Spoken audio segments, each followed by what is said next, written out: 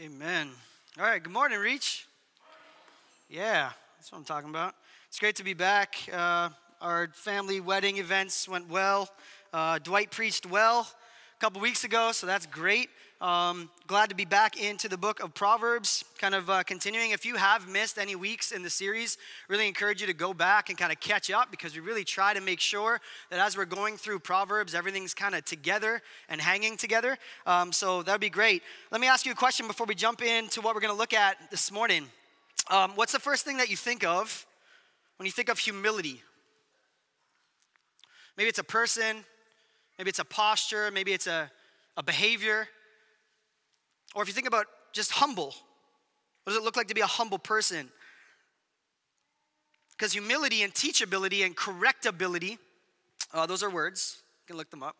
Openness to correction and teachability is actually one of the most repeated themes in Proverbs. And not just that, it's not just one of the most repeated themes. So you got to think about like Twitter, like it's like tweeting every day something about humility at us. But not only that, but it actually is one of the key characteristics or traits of the wise person.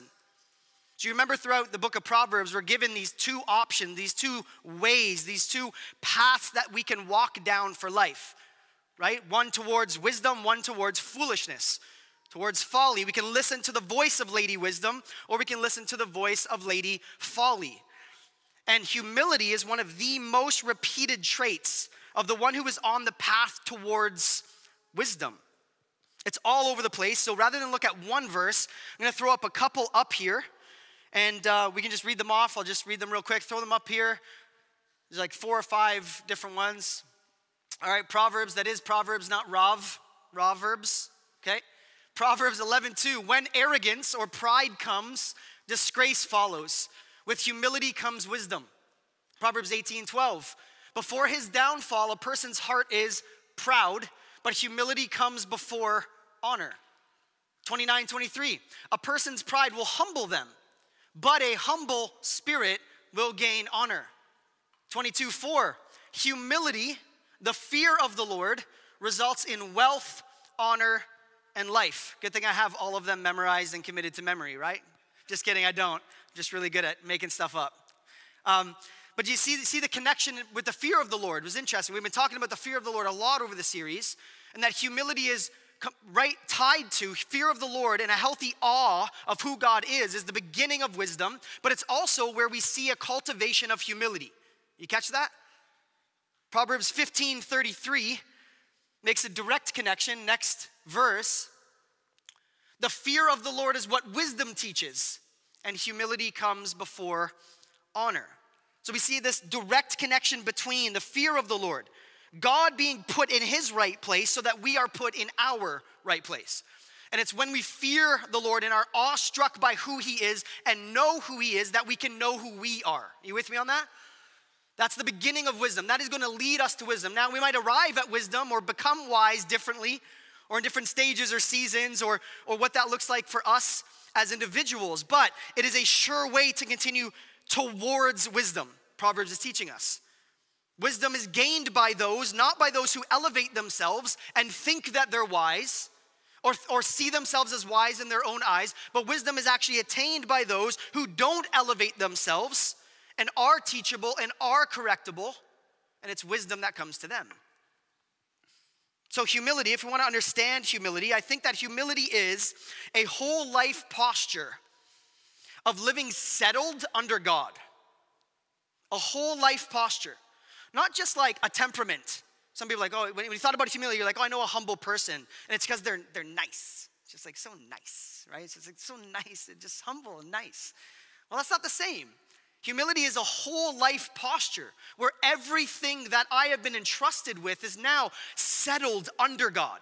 Not under me, not for me or about me, but settled under God for him because it came from him in the first place. That's humility. Not striving, not forcing, not controlling, not flexing, not pushing ourselves to the front of the line, not pandering for attention. But it's a true view of ourselves before God. The great South African pastor Andrew Murray wrote a book in the 1800s on humility. He says, Humility is the place of entire dependence upon God and the root of every single virtue. Like he's right. That's just wisdom that has not changed. That's just true. Humility is the place of entire dependence upon God. And if we're honest with ourselves, we can have like partial dependence upon God. But if you look at your week and you look at just kind of the last season of your life, have you actually been entirely dependent upon God? Because the sermon of our culture and the teleprompter that we read is that we should be dependent upon ourselves. And in fact, not just dependent on ourselves, but actually self-sufficient. That we should be able to self-actualize. That we should be able to manifest things with our words and our actions. That's not what Proverbs says about wisdom. It's entire dependence upon God, a whole life, a holistic posture of dependence.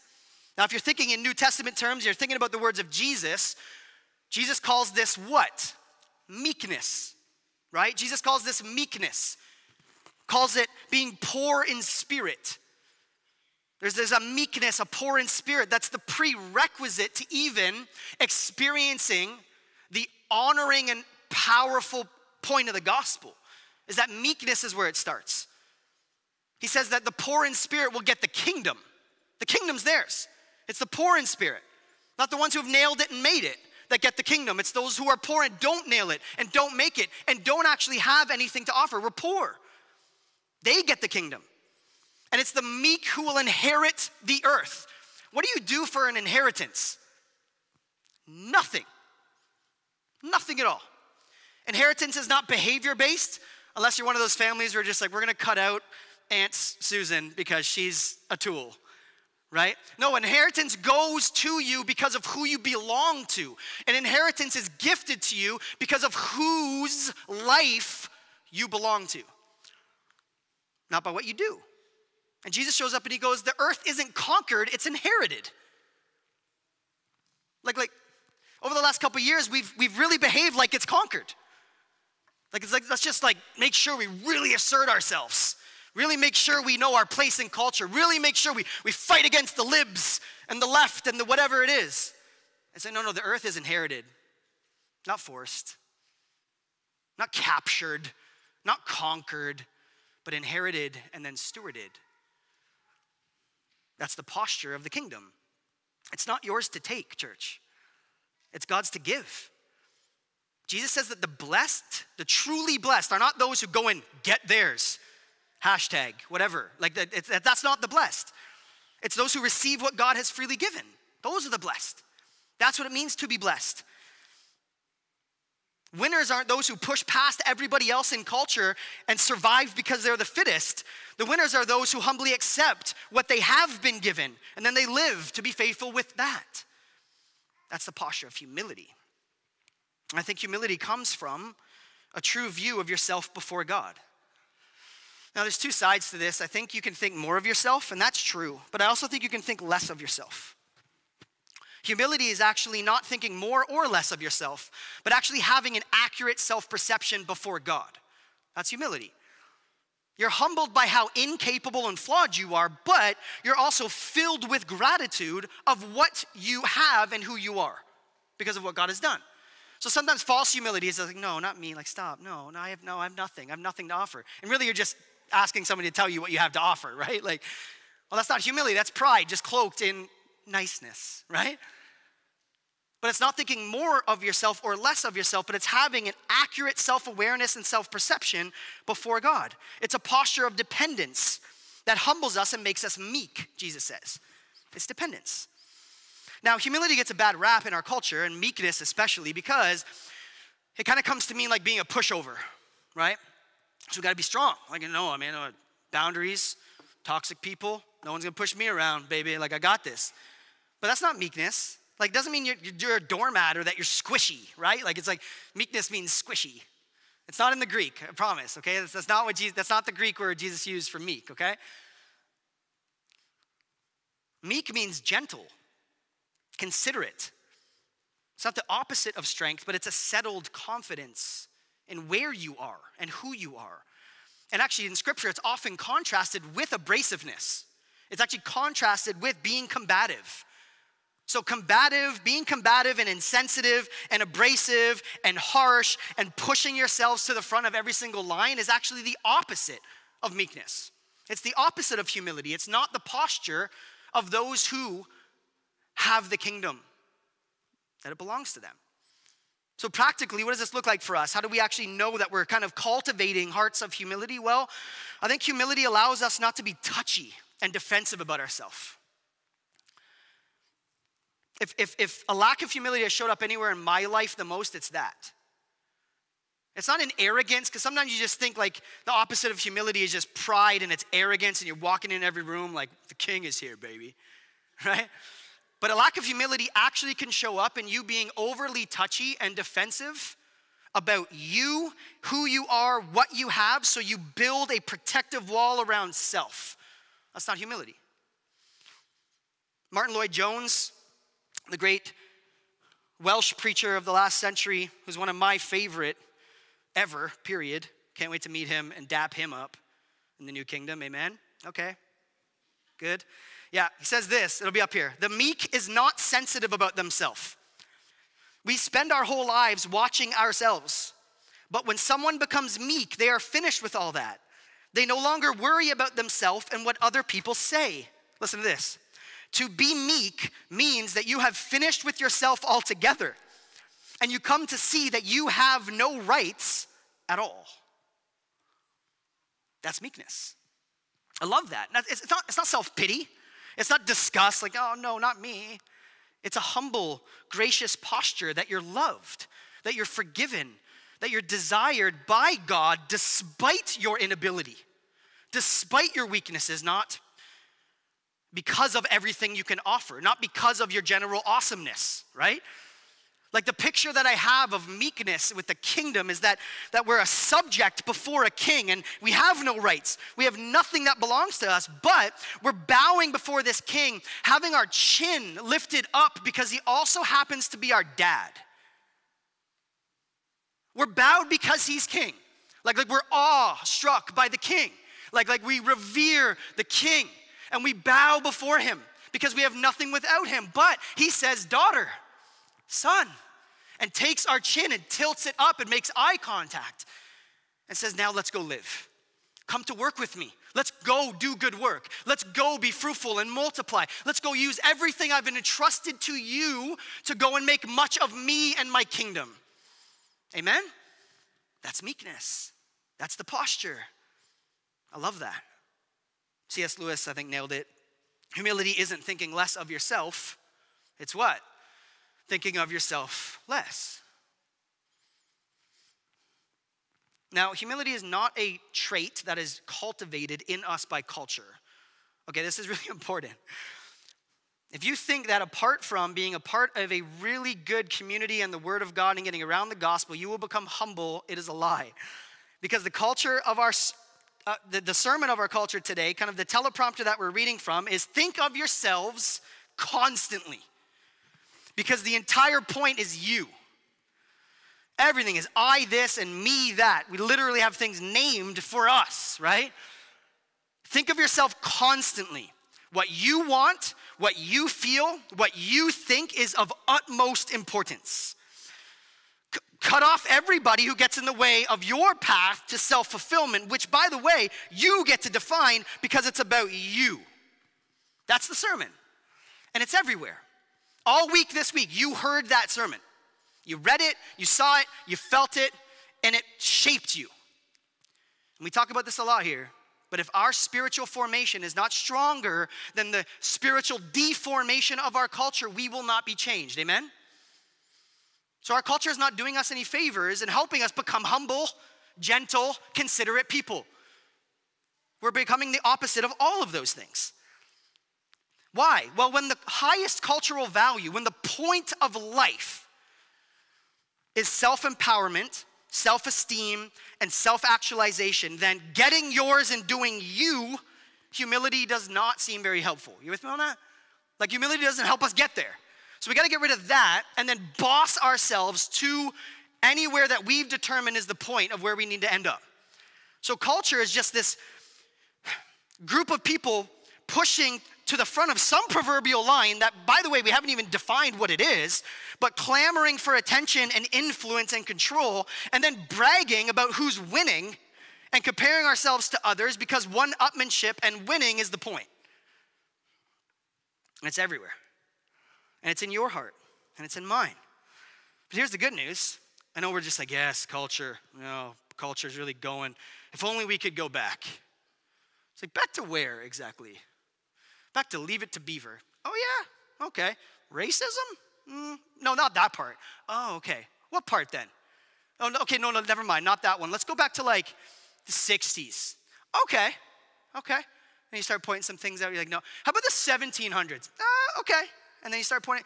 Like, we got to be careful, right? Like, this isn't new. This comes right from the garden. And we don't want to go back there. We want to go forward. Pam mentioned it. This story starts in a garden and ends in a garden city. Amen? We're going forward to a new garden, to a renewed, restored garden, right? This takes us back to the garden. We're going to hyperlink to Genesis. Amen, Reach? We in the house? Yeah, we are. I was gone for 2 weeks, and now we're back hyperlinking to Genesis. Everything is right in the world. We were created by God to know God and be known by God, right?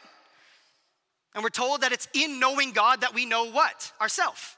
That we're image bearers. We're created to reflect and be like God. And then we're tasked with a vocation to go out and work with God and from God. That's the garden. But if only things stayed that way, right? Things break down quick. Why do things break down? Well, because we search for self independent from God. Rather than actually live settled under God, rather than enjoy life under God's rule as image bearers to reflect Him, we want to reflect ourself. We want to live for self. We build a self-image independent from God. Then what happens when independence from God takes its full effect? Well, sin shows up and it dethrones God and enthrones who? Us. And then in the process, devalues everything. That's the garden. That's Genesis. Now this is tricky for us because the centerpiece of our modern Western culture is what? Self. The centerpiece of our modern Western culture is self. And it is so insidious and everywhere and subtle that we don't even know it.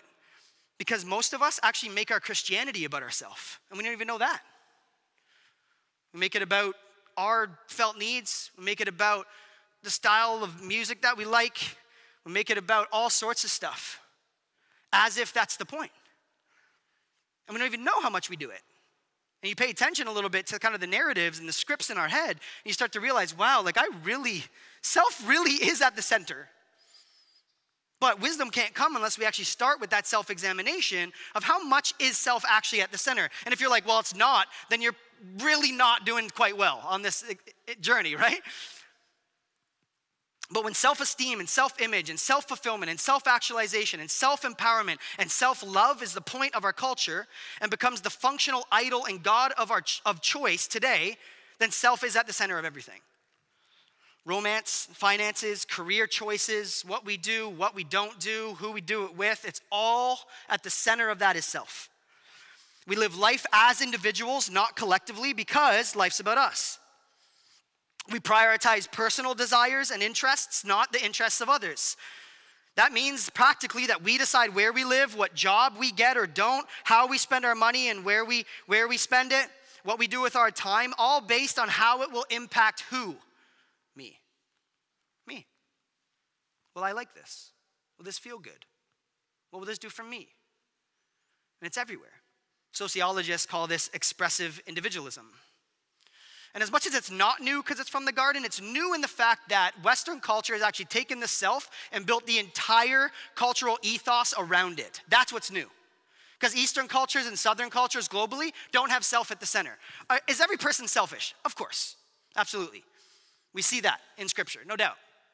But this is the first time we've seen a culture that has actually built everything, its values, ethics, norms, and systems around expressive individualism. That's how you find truth, meaning, and purpose in life, by looking where? Inside. Inside yourself, not outside yourself. And then once you look inside, you get to express your feelings and desires of your authentic self. Now, who determined your authentic self? Well, you did. Because you looked where? Inside. And then you determined your authentic self, and then you lived to express that. That is a massive shift culturally and historically. And experts are still catching up to see, like, how has this actually affected us? Well, since the 1980s, we've had this effort to boost self-esteem, which is a good thing. You want people to have some sense of value of who they are, no doubt. But it's also got into education and parenting books and sports, where it's just like, everyone gets a ribbon. It's like, even the losers, no one loses. What? Right? Like, you know, this is why we don't win at stuff. This is why other cultures spank us in other sports. Because they grew up wanting to win. Like, it's like, there's winners. And it's like, no, you lost. No, give me a ribbon. Right? It's everywhere. It's in sports. It's all over the place. And then we're told we can do anything we can put our minds to, right? You can be anything you want to be. Anything? You know what my dream was? To play in the NBA. And for like 5 minutes, I believed I could do anything I put my mind to. And then I realized I am a 5'8" on a good day, Caucasian male in Canada, and I would not play in the NBA. Because the Lord, who is sovereign over history, made sure there was limitations on Dustin so that I couldn't play in the NBA. But culture told me I could do anything I set my mind to. Now, there's some truth to that. We want people to be encouraged. We want people to strive. Amen? We want to strive. There's things that tell and just like flood us with doubts that we can't do anything. But when the pendulum swings from that to you can do anything and everything you put your mind to, we all of a sudden have another problem. Are you with me on that? We have another issue culturally. Be anything you want to be. Do what works for you. It's backed by the law of attraction. Just put it out. Put it out in the universe. Put it out there. Put it out and see if it comes back. It's not coming back. Okay, just keep putting it out there. Like it's gonna, right? Like, you know, so it ends up throwing us all the way over to like lunacy, where again, self and self-actualization and self-expression literally becomes the point of all those other things. And that's where we are. What's the result? Okay, so is this working? It's killing us. Literally killing us. Not philosophically or culturally or sociologically. Expressive individualism is literally killing us. When you look at the time in history when self became the centerpiece of all things, you see an immediate spike in mental and emotional unwellness, suicide, relational breakdown, and overall a cultural lowering of our value, which is crazy. Because the whole point was we need people to have higher self-esteem, but all it did is put more burden on us as ourself, and it ended up killing us. Because we can't live independent from the God who made us and build an identity on ourselves and expect it to actually fulfill us because we weren't created for it.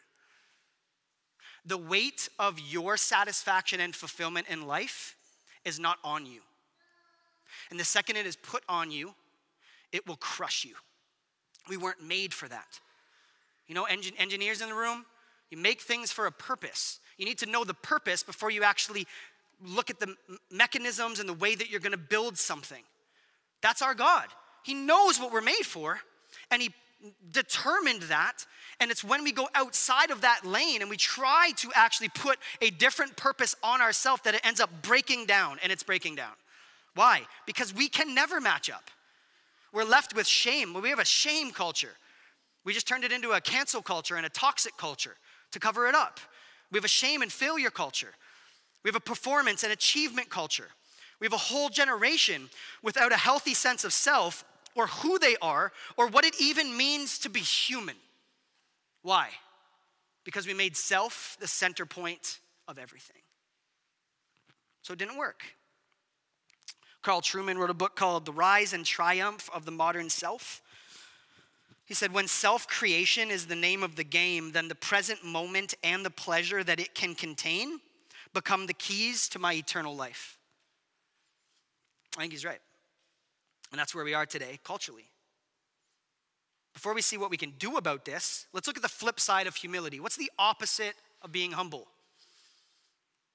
Help me. Yeah, there we go. We got this. You're starting to fall asleep around like the 20-minute mark. You know we're going longer than that, right? The opposite, all throughout Proverbs, of humility is pride, right?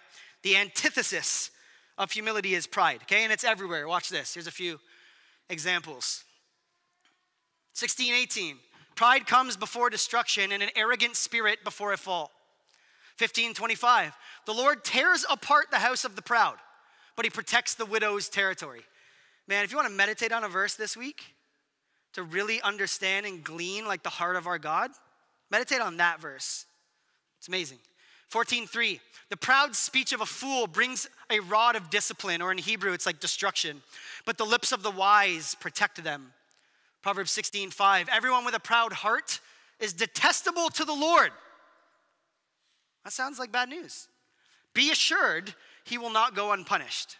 Okay, I don't want to be on team pride. Anybody? That doesn't sound good. But here's what's interesting. When you look through Proverbs, you look through all of Scripture, ultimately, pride is the starting line for the way of the fool. It's the starting line of the way of the fool. It starts with pride.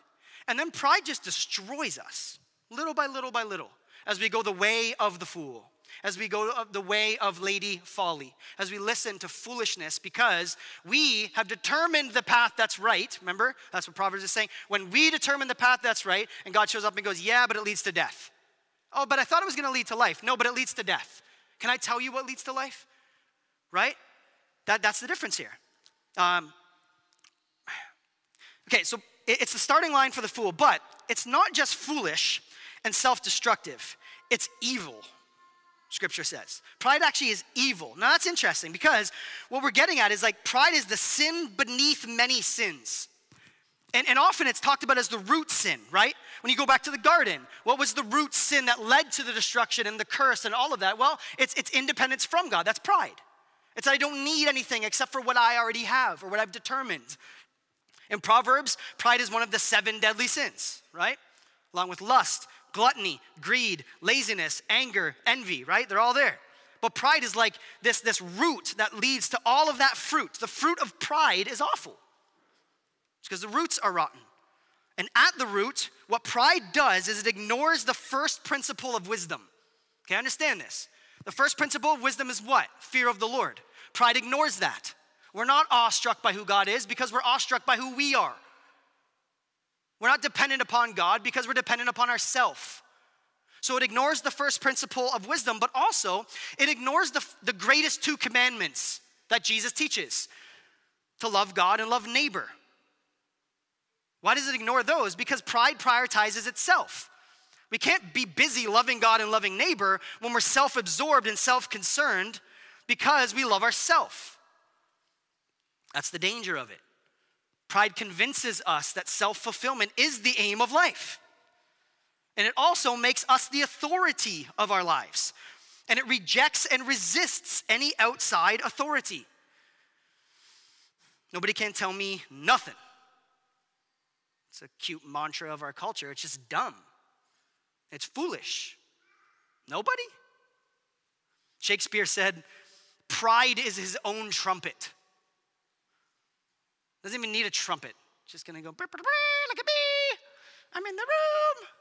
I'm the point of life. That's a terrible trumpet. I don't know what that was. Ultimately, what pride does is it distorts our view of reality. That's why it destroys us. It distorts our view of reality. It distorts first our view of God, then it distorts our view of self, and it distorts our view of others. It distorts our self-perception, it blinds us to our own flaws, and it magnifies the flaws of others. That's what pride does. Some of us are really, really good at giving constructive criticism to others, and the second anybody has anything to offer you, little cutie, little scooter, whoa. Exposed nerve, do not. How dare you correct me? It's like all you do is run around criticizing, correcting other people though. You gotta play ball, baby. You can't give it and not take it. That's not life, but that's pride. It ignores our flaws and magnifies others so that we can make it about their flaws so that ultimately we can feel better about ourselves. And I think honestly, if you just reflect for a second, think about your life. Think about a time that pride distorted a relationship. Maybe it's yours, maybe it's somebody else's. But I think we can all really quickly think of a moment when pride has come in and just distorted a relationship. It's caused conflict or tension, maybe unnecessarily. It's led to harsh words being said or said to you. That's pride. Pride is at the root of so much of that. Harsh words, abrasiveness, a lack of sensitivity to others because it puts us at the center, and a burning of bridges, not a building up of bridges. By the way, as an aside, everybody knows it's Pride Month, right? June is Pride Month. If you think that the Christian posture of punching down and being critical of an entire community of people is where Jesus is hanging out, you're wrong. So if that's how you're using your social media, or you see others who are using their social media, that their job as a prophet on the wall is to go and ridicule an entire community of people who God loves and cares for and wants to save and rescue and transform and change and redeem, P.S., if you think that that is our mission for Pride Month, you're disqualified. And I'm not talking about just Christians. I'm seeing leaders do this. Like their social media is full of ridicule and criticism of an entire group of LGBTQ people as if that is our job for Pride Month. Be humble. Close your mouth. Sit down, and when you have something redemptive to offer, maybe you'll come back to the table. If you see a brother or sister behaving that way, please call them out. They'll block you and cancel you and walk out of your life, but maybe that's better. All right, that was the by the way. Let's keep going. Pride is so dangerous because it's so subtle and so hard to see in ourselves, but so easy to see in other people. The proud person doesn't think they're proud, right? So that's some of us. It's like, I don't struggle with pride. But all of us do, right? Like it's the root of so much. Most of us don't think we struggle with pride, which is what makes it so dangerous. C.S. Lewis in Mere Christianity wrote this. Listen, the essential vice, the utmost evil is pride. Do you believe that? Unchastity, anger, greed, drunkenness, and all of that are mere flea bites in comparison. It was through pride that the devil became the devil. Pride leads to every other vice. It is the complete anti-God state of mind. If you have time and you have a copy of Screwtape Letters, C.S. Lewis has an entire chapter about pride and the way that the enemy, God, wants to keep his people humble. But if only we, the demon team, can get people to stay focused on themselves, then we're winning.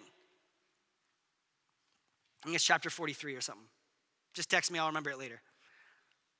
So this is not just anti-God, isn't it? I hate God. We gotta be careful with that. It's like, I hate God, I don't believe in him. No. Pride removes God from the equation of our life practically. So like it's a functional just deletion of who God is and God's role in our life. It's not just like, I hate God. We could be like, I love God, but then functionally live without him anywhere. That's pride too. James 4, verse 13 through 16 says, it's not gonna be up there, just listen. It's like a really nice summary of this. Hey, you who say tomorrow we'll travel to this place and we'll make some business deals and we'll make some money and then the next day we'll go and do this and then we'll do that. He shows up and he's just like, yeah, but you don't know what tomorrow will bring you or what your life will be. You are but a vapor. Boasting is evil, right? Like it's just like making plans without God at the center of those plans is actually pride, which is evil, and it leads to destruction. How you plan your life points to what you want most, amen? Like to make plans without God is to play God. That's it, and that's pride. The root of that is pride. James 4:6, in another text of James, he says, God opposes the proud, but gives grace to the humble. You ever thought that maybe God is actually against you with some of your decisions and desires? Some of the foolish things that you think you want to do, and God is actually opposing you because it's rooted in pride? And he's like, no, you haven't humbled yourself yet. You haven't been humble yet. I'm gonna oppose this. I'm gonna resist you being able to do this because I love you, and I'm gonna try to get you to a point of submission and humility. All right. So it's hard to see in ourselves. It's really, really easy to see in others. But pride also blinds us from the ability to be self-aware. I think this is really important because it does make us hypercritical of others and uncritical of ourselves. So we end up living lives of self-justification, blame shifting, never taking responsibility for any of our decisions or anything that we want or desire. And often we're the exception to every single rule, right? I mean, we do this with Christianity too. She's like, yeah, well, I know community is important, but I don't know. I have my devos in the morning. I don't really need community per se. Some people do, right? Because like they're there and they really need others, but like, not me. We do it all the time. Like we are literally the exception to every single rule. And then we're like really robust and firm with every rule for other people. That's pride. And we live in a blame shifting culture, right? We're encouraged to go easy on ourselves, but harsh with others. Just go easy on yourself. Just do you. All grace for you, no grace for others. Circumstances are never your fault or responsibility. Just go easy on yourself. John Wesley said the opposite, that we should actually be rigorous in judging ourselves and gracious in judging others. I think that's true. I think there's humility in that. If you apply a standard of criticism to others that you're not applying for yourself, you've just disqualified yourself from actually offering any type of criticism. And the root of that is pride. That you've determined you're the one that should be at the table offering criticism because you've got this ultimate sovereign view on all things. You're just amazing. You're super awesome. And I honestly think the last 2 years, as hard as they've been, and there's been a lot of disturbing, challenging, frustrating things that have happened, I think the amount of criticism and ridicule and one-upmanship and self-righteousness and division that has sprung up, not from outside the church, but inside the church, reveals not only a severe lack of self-awareness, but a debilitating pride in our hearts. And I actually think that God will withhold blessing. In 2 Chronicles 7 actually shows that he'll withhold revival if his people do not humble themselves first. He actually says, I won't answer your prayers unless my people humble themselves first. And I think that we've seen some really disturbing things from inside the church, let alone outside. I always find it strange how often we want to point to outside, though. Like the culture is the problem. The world. Oh, the world. It's like, yeah, but the world is going to be the world, right? Like, I don't know. Anything? No? Yeah, like they're not redeemed? Like they haven't tasted and seen that the Lord is good? So like, why are we still so shocked all the time by how the world is behaving? I don't get it. Well, often it's the ones that are trumpeting the loudest about the world and culture that are not leaning into self-examination at all. And their own self-awareness is so off and their pride is so strong and so big that they have to make it about other people to take attention off themselves. So church, the convicting part of this call to humility is that if we want wisdom, it starts with humbling ourselves. We can't be even effective on mission to the world unless we start in-house, unless we clean up here, unless we examine our own hearts. Not your spouses, not your friends, not your neighbors, not your unsaved whoever, not whatever community you want to punch down on, but yourself. That actually starts there, that God actually says, I'll answer those prayers. If my people humble themselves and call upon my name and seek my face, then I will heal their land. Jonathan Edwards, Puritan pastor, said that spiritual pride tends to speak of other person's sins with bitterness or with laughter and an air of contempt. But pure Christian humility rather tends either to be silent about those problems or to speak of them with grief and pity.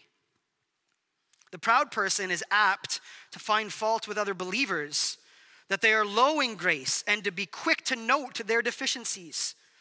But the humble Christian has so much to do at home and sees so much evil in their own heart and is so concerned about it that he is not apt to be very busy with other hearts. He is apt to esteem others better than themselves. So pride doesn't just cause us to look down on others, it does. But it also causes us not to look at ourselves. But why do both those things happen? Because pride causes us not to look up. Pride causes us not to look up. So we only look across. We don't look in, we look across. So we're able to criticize others. We avoid self-examination so we don't grow into wisdom.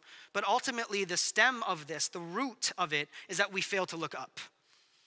Pride starts by not placing God in his rightful place. That's where pride begins. Pride is a refusal to let God be God. God can't be honored as the Most High when you are. And that's what pride does. Tim Keller, last quote, I promise, says, pride makes sympathy nearly impossible. So here, empathy, sympathy, anything that doesn't allow you to walk a mile in another person's shoes. Pride keeps us from really noticing people, from putting ourselves in their shoes, from recognizing when they are hurting or unhappy. It keeps us absorbed with our own agenda and our needs. Highlight agenda. If the proud see someone suffering, they think they are too smart to let that happen to them, or they feel too sorry for themselves about their own problems to care about someone else's. It begs the question for us, do people seek you out to share their problems? And you're like, no, I love it. It might be because you're so self-absorbed that they know there's not going to be any kind of ability to empathize or walk with them.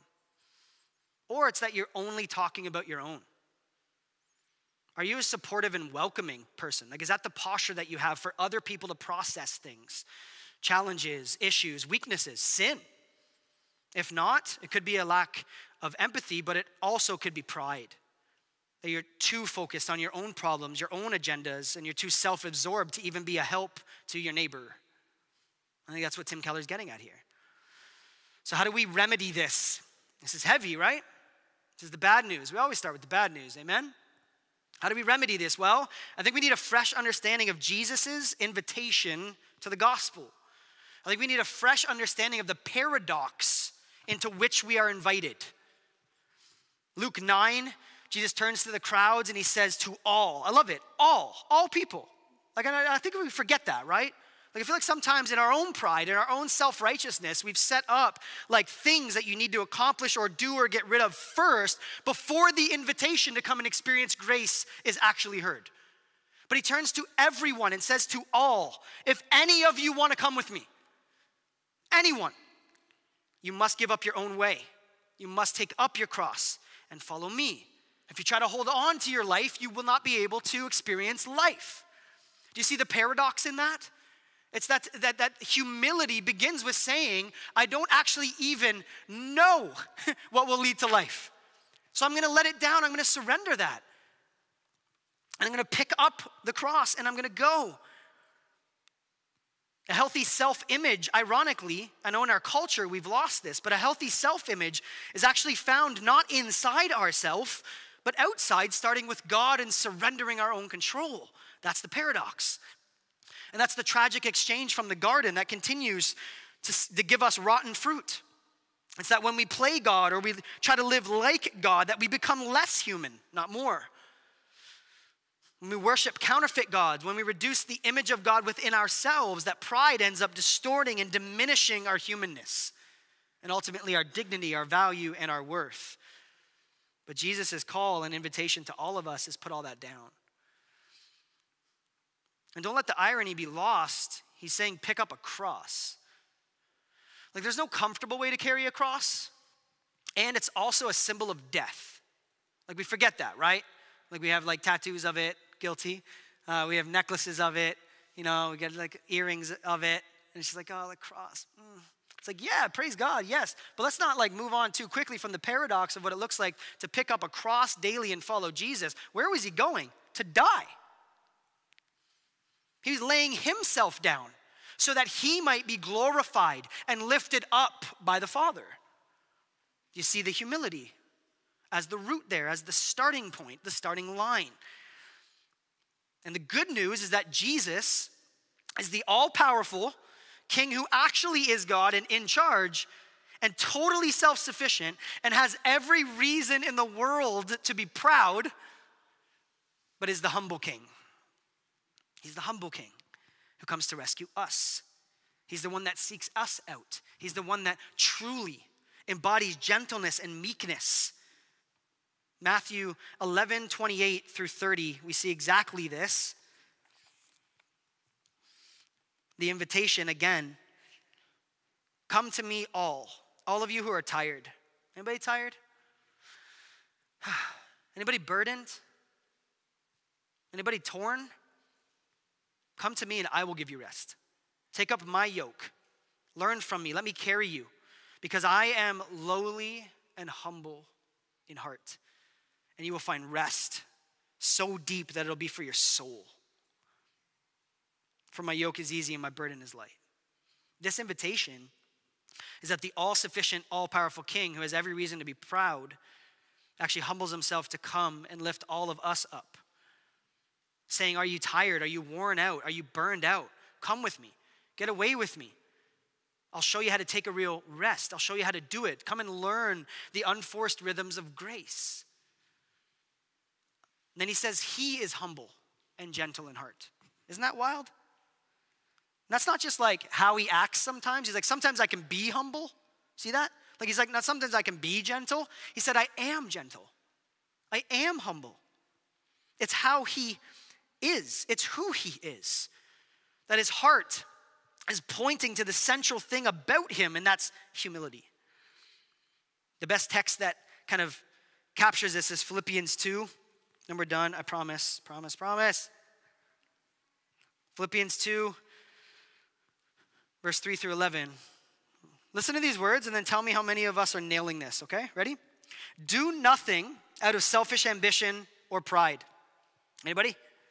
But in humility, consider others more important than yourself. Everyone should look out not only for his own interests, but also for the interest of others. Why should we do this? Because we are called to adopt the same attitude as that of Christ Jesus, who existed in the form of God, did not consider equality with God as something to be exploited. Instead, he emptied himself by assuming the form of a slave, taking on the likeness of humanity. And when he had come as a man, he humbled himself by becoming obedient to the point of death, even death on a cross. Disgraceful. For this reason, God has highly exalted him and gave him the name that is above every name, so that at the name of Jesus, every knee will bow in heaven and on earth and under the earth, and every tongue will confess that Jesus Christ is Lord, to the glory of God the Father. Amen.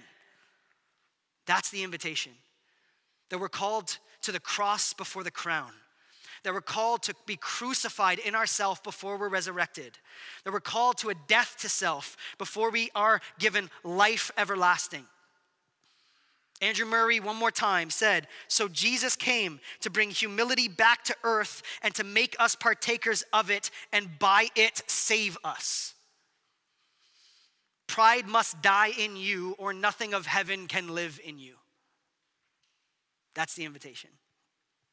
Humble submission. Neediness is where pride ends and where true life begins. So as we reflect, we're going to take a minute. We're not just going to jump into singing. I want us to pray to this end. Why? Because prayer is how we practice humility. Prayer is one of the ways that we are able to practice a posture of neediness and humility.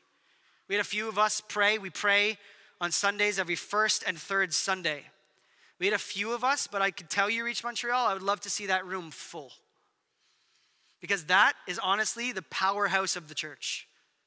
How much we are willing to sit side by side, shoulder to shoulder, and admit our desperate need and willingness before the Father. And it's in prayer that we do that.